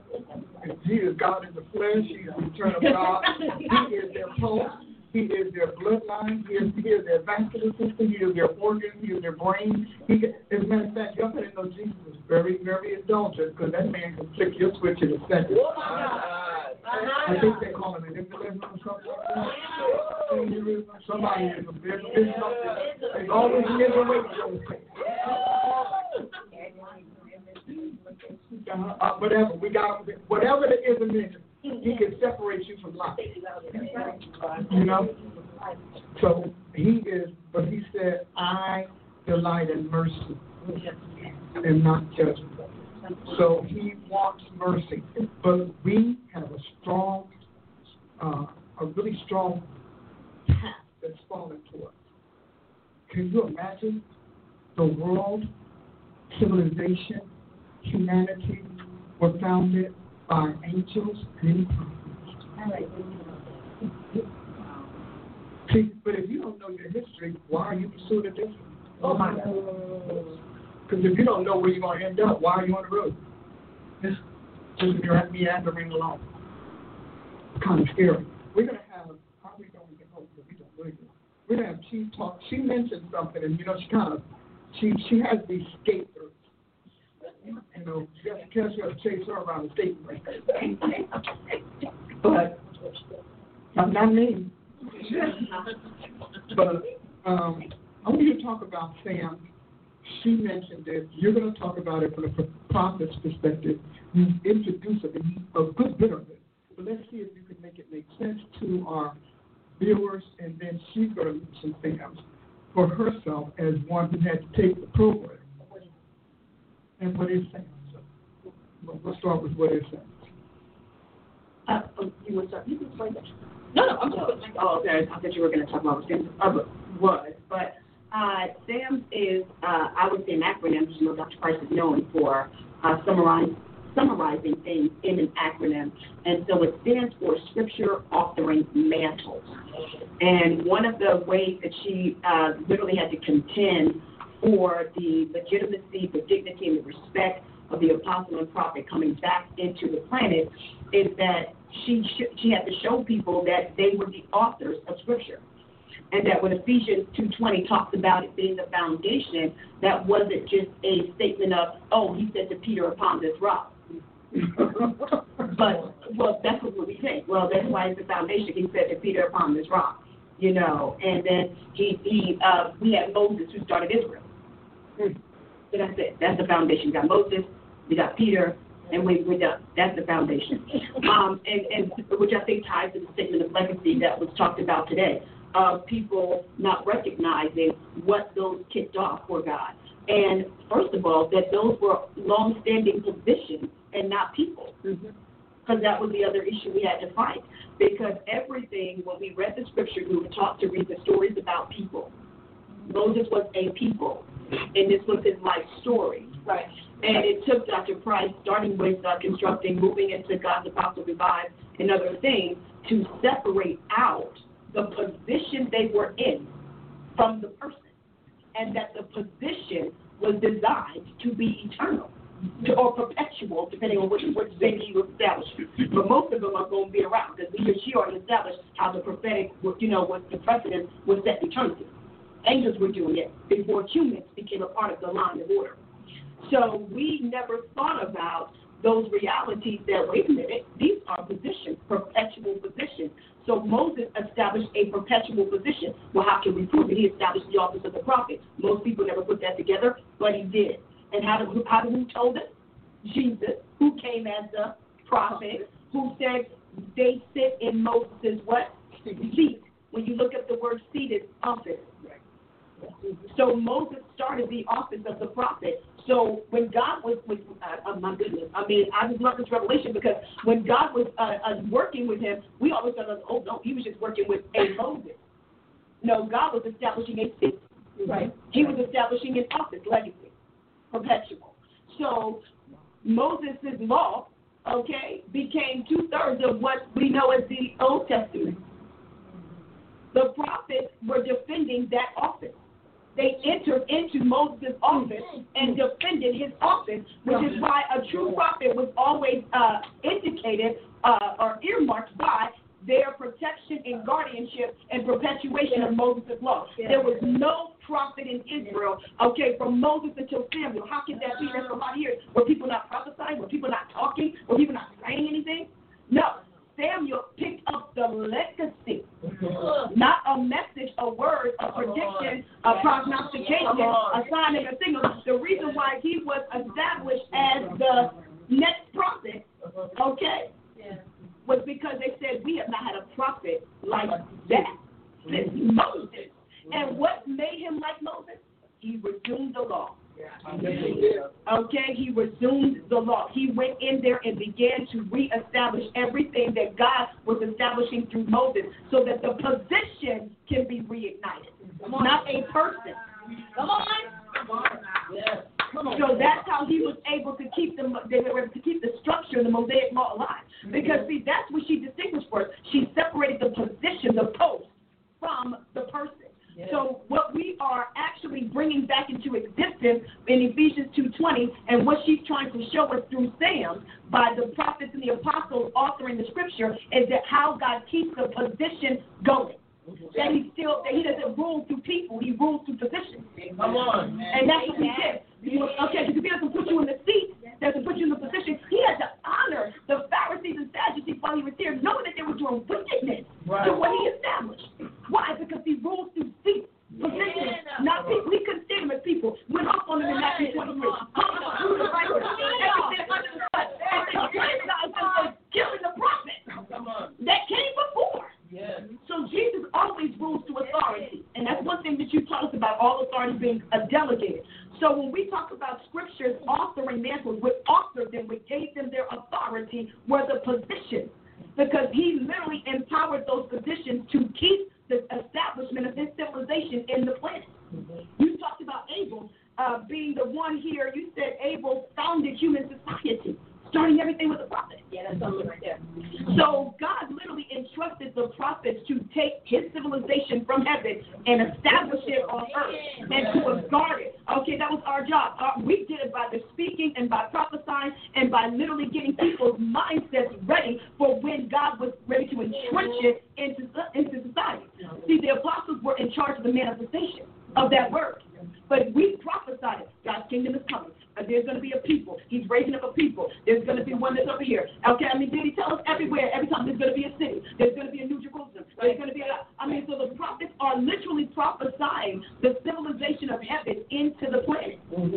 First, in the coming through the being of the seed of Jesus Christ that would be the grain of the mustard seed that was planted here, and then having it manifest through the apostles. Why? Every word apostles say is how everything now is being manifested through us. It's being now revealed, now being manifested through us, now in us. So they were in charge of the manifestation of what the prophets birthed or spoke into existence. So because God's ready to establish it. And when he's ready to bring things here on the planet to live, there needs to be a government. Right. So I always tell people when you think about 1 Corinthians 12:28, we talked about this with household versus stronghold, because again, we always just be thinking people. So we think, okay, first apostles, secondarily prophets, thirdly teachers, and that's true. And after that, we have the miracles and administration, and that is true. But we never think about positionally what that is saying. Right. Positionally, it's saying first government, then enforcement, then compliance. Because the teacher's job is to bring everybody into compliance in what the prophets are enforcing and what the apostles are governing. That's why he had to start with them first, because God was ready to manifest his government. It wasn't going to be just something spiritual and spoken and prophesied. It was ready for it to be church option. And a church option, right? Because, we do that. But I think that's what's amazing about Sam's is that because she brings you back into the foundation. That's legacy. She brings you back into the foundation, the legs. Because we never think about legacy being what we stand on. Right, which is why Ephesians 2:20 is the foundation. We never identify prophets as foundation. We say a lot of things about prophets, but founder is not one of them. And because of that, we are reckless with our whole presentation of ourselves, because we make it about performance, we make it about ability. But do you know what it takes to be a foundation for something? That's a whole different type of training that has yet to even reach the ears of the wider body of Christ or your average school of prophets, because they're not teaching you what it takes to live according to the identity that God gave us, which was foundation. He didn't call us all this other stuff that we're saying, but he called us a foundation. So our training doesn't even prepare us to carry something like that. The Old Testament prophets had to carry the message of the gospel until God was ready to manifest it in the flesh. And then now that embodiment being passed on, the embodiment being passed on to apostleship. The embodiment being passed on to apostleship. And so I think that when it comes to the scriptures authoring mantles, that those mantles, understanding what that really means. Well, it's also why we can't go forward. You see, people have been saying for 20 years, aren't you tired of the same cyclical mess? How many times I got my bed, I got my baby, I got my head, I got my wife, I got my... And you know why? Because God does everything. He starts everything with a prophet, and he sanctions it by the apostles. Our job is to see to it that the throne reigns. The apostles are about the throne, and he who sits on it. Remember Psalm 2, he who sits on the throne will laugh. Yeah. Okay? And so we have a long way to go. That's why we founded Price University. And her first. Oh, yes.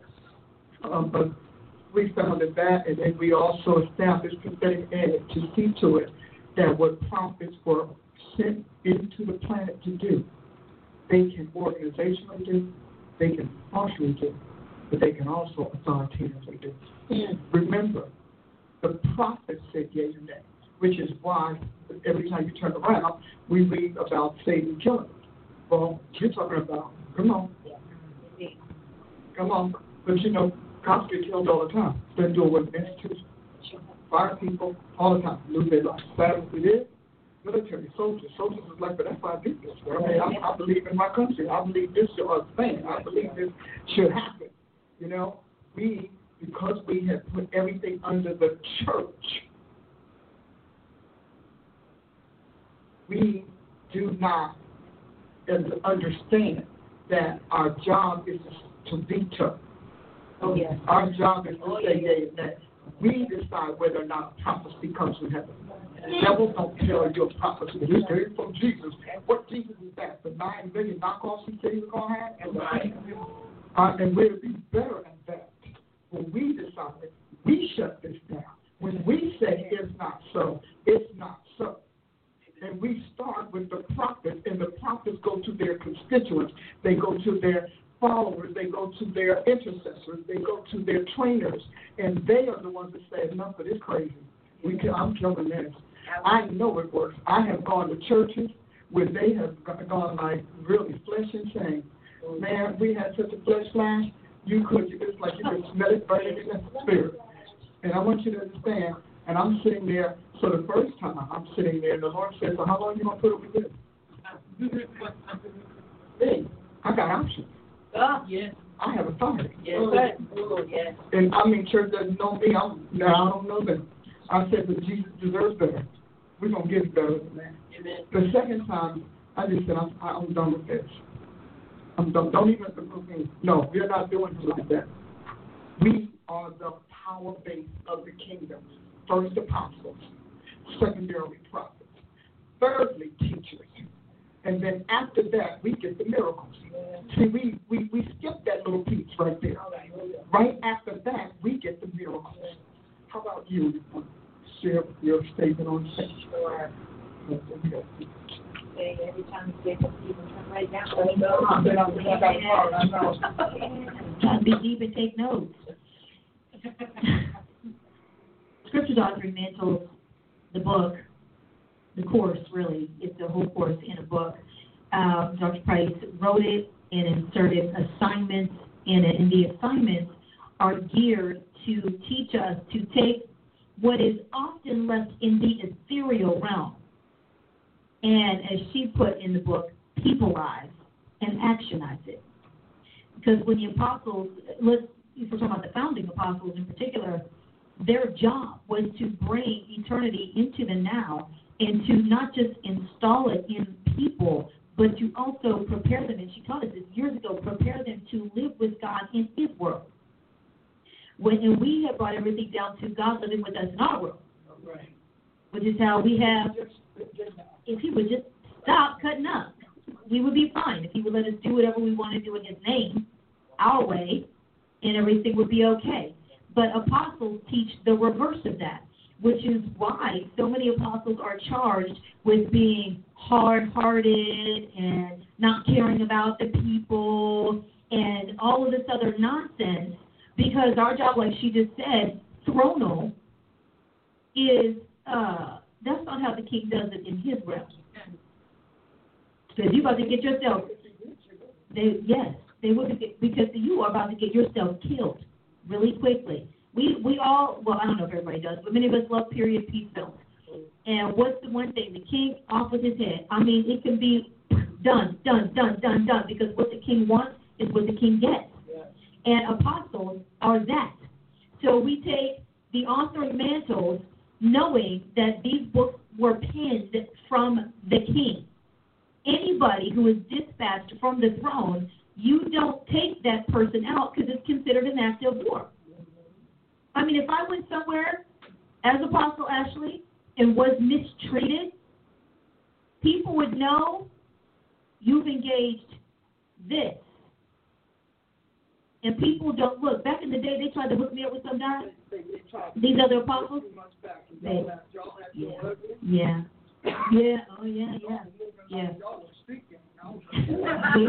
Well, wait a minute, we're about to jump somebody in this church today. You say one more step forward toward apostasy. What are you doing? I mean, the second row, I was told the second row was like, we were about to be like, hold on, what's about to go down here? Okay, still hasn't recovered me. That's Philadelphia. All right, we got Chicago and Philly. and so the apostles are those officers, yesterday on my show, I just actually addressed authority. Now, you taught on authorship, you taught it on this show, and how, in the end, the common trait when you author something is you have power. Power to make people do something. Power to make people believe something. Power to make people follow you. And so in talking about Scripture's authoring mantles, God has put within our mantles the power to compel people to do things His way and to punish when they don't, which is why we had Ananias and Sapphira dropping dead before the apostle for a lie, which we would consider, they changed their mind. Today we would say they just changed their mind. But we saw the judgment on that. And so the book takes you all the way through to by the time you get to the end, you're talking in tongues to do your homework, I promise you. Because you don't realize how much we're operating in the concept of the apostle and the prophet. It's conceptual. And as long as it's a concept, it is subject to self-interpretation, which is what you were hitting on as well. It's not the way you see it. It's the way I see it. What did Chief talk about? No, you do it like Moses. Oh, that's the real deal, because he's the standard of the real. And now it's because it's been brought into church and all the things we've said today, it's subject to personal interpretation. That's not how you see it. That's how I see it. It's a concept. So at the end of the book, you're talking about one assignment is like 40 points of application that you have to do on this one idea. Here's a statement. What does it look like here? Here's a statement. What does this look like? Here's a statement. And you just want to cry because you realize you are stepping into an office that you have not thought through because you don't even know how to think it through. We're just talking, we want anointing and execution. So when Scripture's offering mantles, man, you slow your roll fast, quick, and in a hurry. What this job is all about. She said, but if you can't put it into people, what are you doing? And we just want to run past people. Anointing, wave. We want bragging rights about how many people fell out in worship, and we want bragging rights about we didn't even get to the word today. And we want all of those things that don't change lives, actually. Now, they could change a moment. You can get healed and delivered and whatnot. But when it comes time to being conformed into living God's life, living God's type of life here, so that we will be compatible, first of all, so we will actually make the trip there, and then be compatible with Him there, that's something else altogether. Who says that? Somebody asked me, actually, the week of the event, when we were at the other event, the day of your meeting with Vice President Pence, so we were in the hotel before going out to meet him. And another apostle in town asked me, so what is an apostle? I heard you were commissioned. What is that? Here it goes. The question, there it is. And I was so proud of the training program because people do things all the time they cannot explain. And I said, well, an apostle is a throne agent sent from God ambassadorially here on earth in order to instill in people the way God lives, to make them compatible to live with Him, and to ideally not receive His punishment while we're here. And he stood there and looked at me and was like, now that's impressive. And I wanted to be like, thank you, Dr. Paula Price. And all these hours of work, because in that moment, it changed everything about even what they thought apostleship was. And so in dealing with Scripture's authoring mantles, it's that authority, that power piece. Not just the power to tell you what to do. And even Paul talking about, we're not here to abuse you we're not here to do all of that. That's not the point of why God has given us power. It's to transform, it's to change. It's Acts 26:18. We love to quote like the beginning of that. Usually, a lot of times we write off, but it's that end piece about receiving that inheritance, receiving the sanctification, all of that is the whole thing with Scripture's authoring mantle. So when we talk about seeing the fruit of apostleship, what we've been taught it is, which is owning businesses and having 92 churches in the United States, buying malls, although that's still not a bad idea, but it's not apostleship. That's not the definition of apostleship. But whenever you study it scripturally, based on how the authoring mantles wrote it and what the apostles said was the fruit of their apostleship.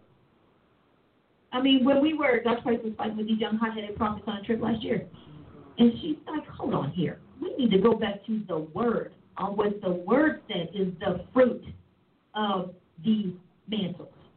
And when people come to our ministry, they don't even realize what they're seeing is the fruit of apostleship. Strong believers, people strong in the Lord and in the power of His might, like for real. People who know who God is, people who don't want to mess Him over. I think one of the best signs of fruit of apostleship is people who don't want to mess over the Lord. And they recognize this is messing Him over. And we don't want to do that. They come in our church and we're so happy to look covered and dressed and do all the basic things all the way to the solid word. And you can tell that things have changed in the world because she's gone from being accused of just being so hard and whatever. People are like, yes, we need this. We need this strength. We need this to be uncompromised. So those scriptures offering mantles apostolically is about seeing that the fruit of it is we are being transformed to be like Him.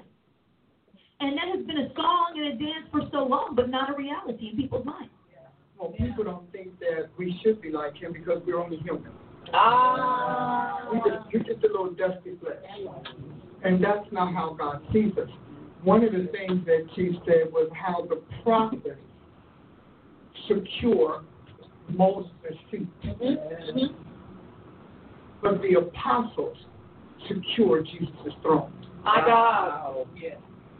That is why He came as the king, training them in the kingdom. Yeah. The problem is we want to give kingdom training and treat the king like he's nobody. Mm-hmm. But the whole scripture on the mantles was to tell the leaders of the future how to secure Jesus' place in every society, in every soul, and in every consciousness. That was our job then. And then what did Satan want? I'll tell you what he did. He got rid of the apostles and prophets because they, one thing about humans, you do one thing wrong, they're going to bash you to death. I mean, a gnat can't even fly by. But her statements and her explanations, these explanations are to let you know it's worth fighting for, number one. Yes. And I'm going to tell you something about Moses. Moses made it. Moses was on the Mount of Transfiguration with Elijah. Elijah was the prophet that backed him most of all in history. Moses made it, so you can't say it doesn't work because he made it. Why in the world was Moses in the century that Jesus was in the place? Now there's the question. When they asked John Baptist if he was Elijah. Exactly. And then Jesus said, "Who do men say I am?" They said, "Well, you're, one of the prophets or something." No, the prophets that bring it to pass make it. And the people were accustomed to the right prophets living forever. Man. Whoa, hold on. Jesus. That's it.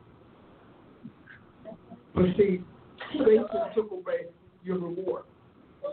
And he made you a good church member. And so you're really nice. I clean the bathrooms, I mow the lawn, I scrape the snow, I teach Bible study, I wear my little deaconry pin and carry on. But our lives changed because you are doing your job. Wow. Or did Satan change more lives than you? Because lives are going to change. That's going to happen. And so you have churches who are like, we are the vanguard of the king. They may or may not be shepherded by apostles or prophets, but you can bet they're apostolic and prophetic in nature and in perspective. But you have to understand that these feet, Moses made it, guys. Wow. Even Abraham had to wait for Jesus to come back. But Moses made it. Jesus, that's good. Enoch made it, guys, as a prophet. And he had a horrible illness. Yeah. Yeah, Lord. Yeah. That is why being a Christian or being God's kid is not for the weak. It's not for the cowardly. And I want you to remember that we had a really good conversation today. You all, we have about 6 minutes. I will allow 2 or 3 questions. Anybody has a question, we will definitely answer it right now. Did you enjoy today's show? No, absolutely. Got a lot of firepower up in here. Any statements? Well, we had some flatlining saints today. Talk about we need 2 defibrillators and a nurse on staff for when we flatline in an ambulance. We gonna have the whole ambulance line. You all enjoy your Facebook. And YouTube, yes. YouTube. Yes. Okay. Yes.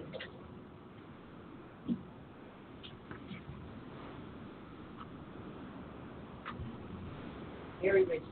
We'd love to hear even more about the 2 months you just went through. Love to hear more about that. Yeah.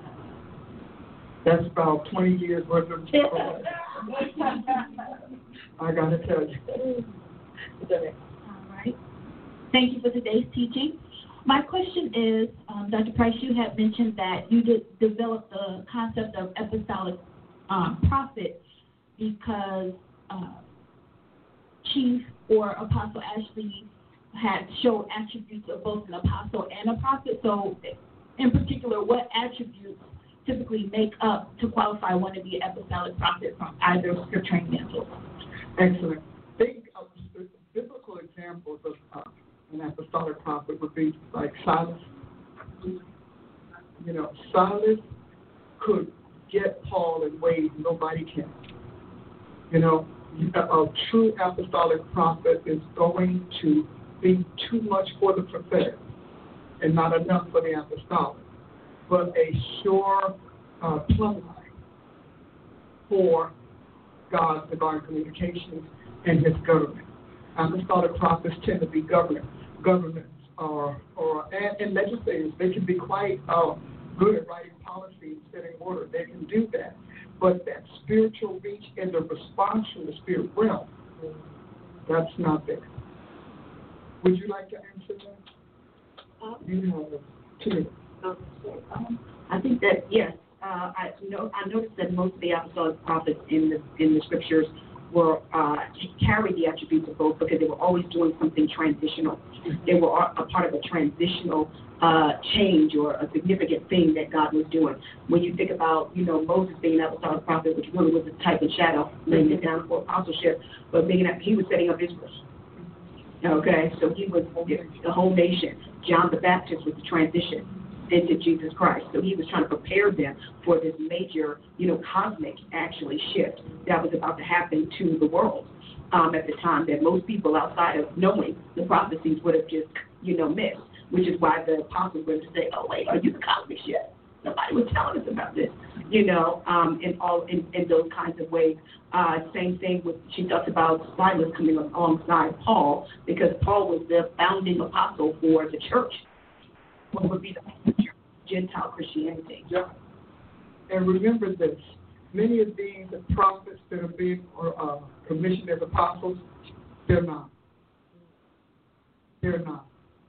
And the person commissioning them, if they really knew the depth and breadth and scope of an apostle's commission and training as well as trying, God will be an apostle. Rest assured. And so a lot of them are not. They are not apostles at all because they have no commission. They're being given a title, but they have no commission. They leave, they have nothing to do, no place to go, and nobody who wants it. Wow. Hey, thank you for joining us today. Thank you for joining us today. And let me tell you, a true prophet will not let you elevate them out of their office. I've talked to true prophets. Now, I've seen a competitive one. I've seen rivals. I've seen that. But a true prophet will not do it because God will say, I didn't call you to do it. So-and-so said, yeah, but I didn't call you to do it. And you stay here until I come back and do it. There is like, when Jesus elevated those 6 prophets, it took Jesus to say it was okay.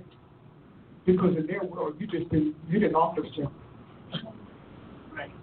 Hey, see you Sunday at the congregation of the mighty where God stands. Hey, my team. Hey, bless my team. Let them know that they blessed you a little bit. You know, send them a praise or a testimony or something because they need to know that we are the future. And I don't care what the pastor said, it is finished. All right. God bless you.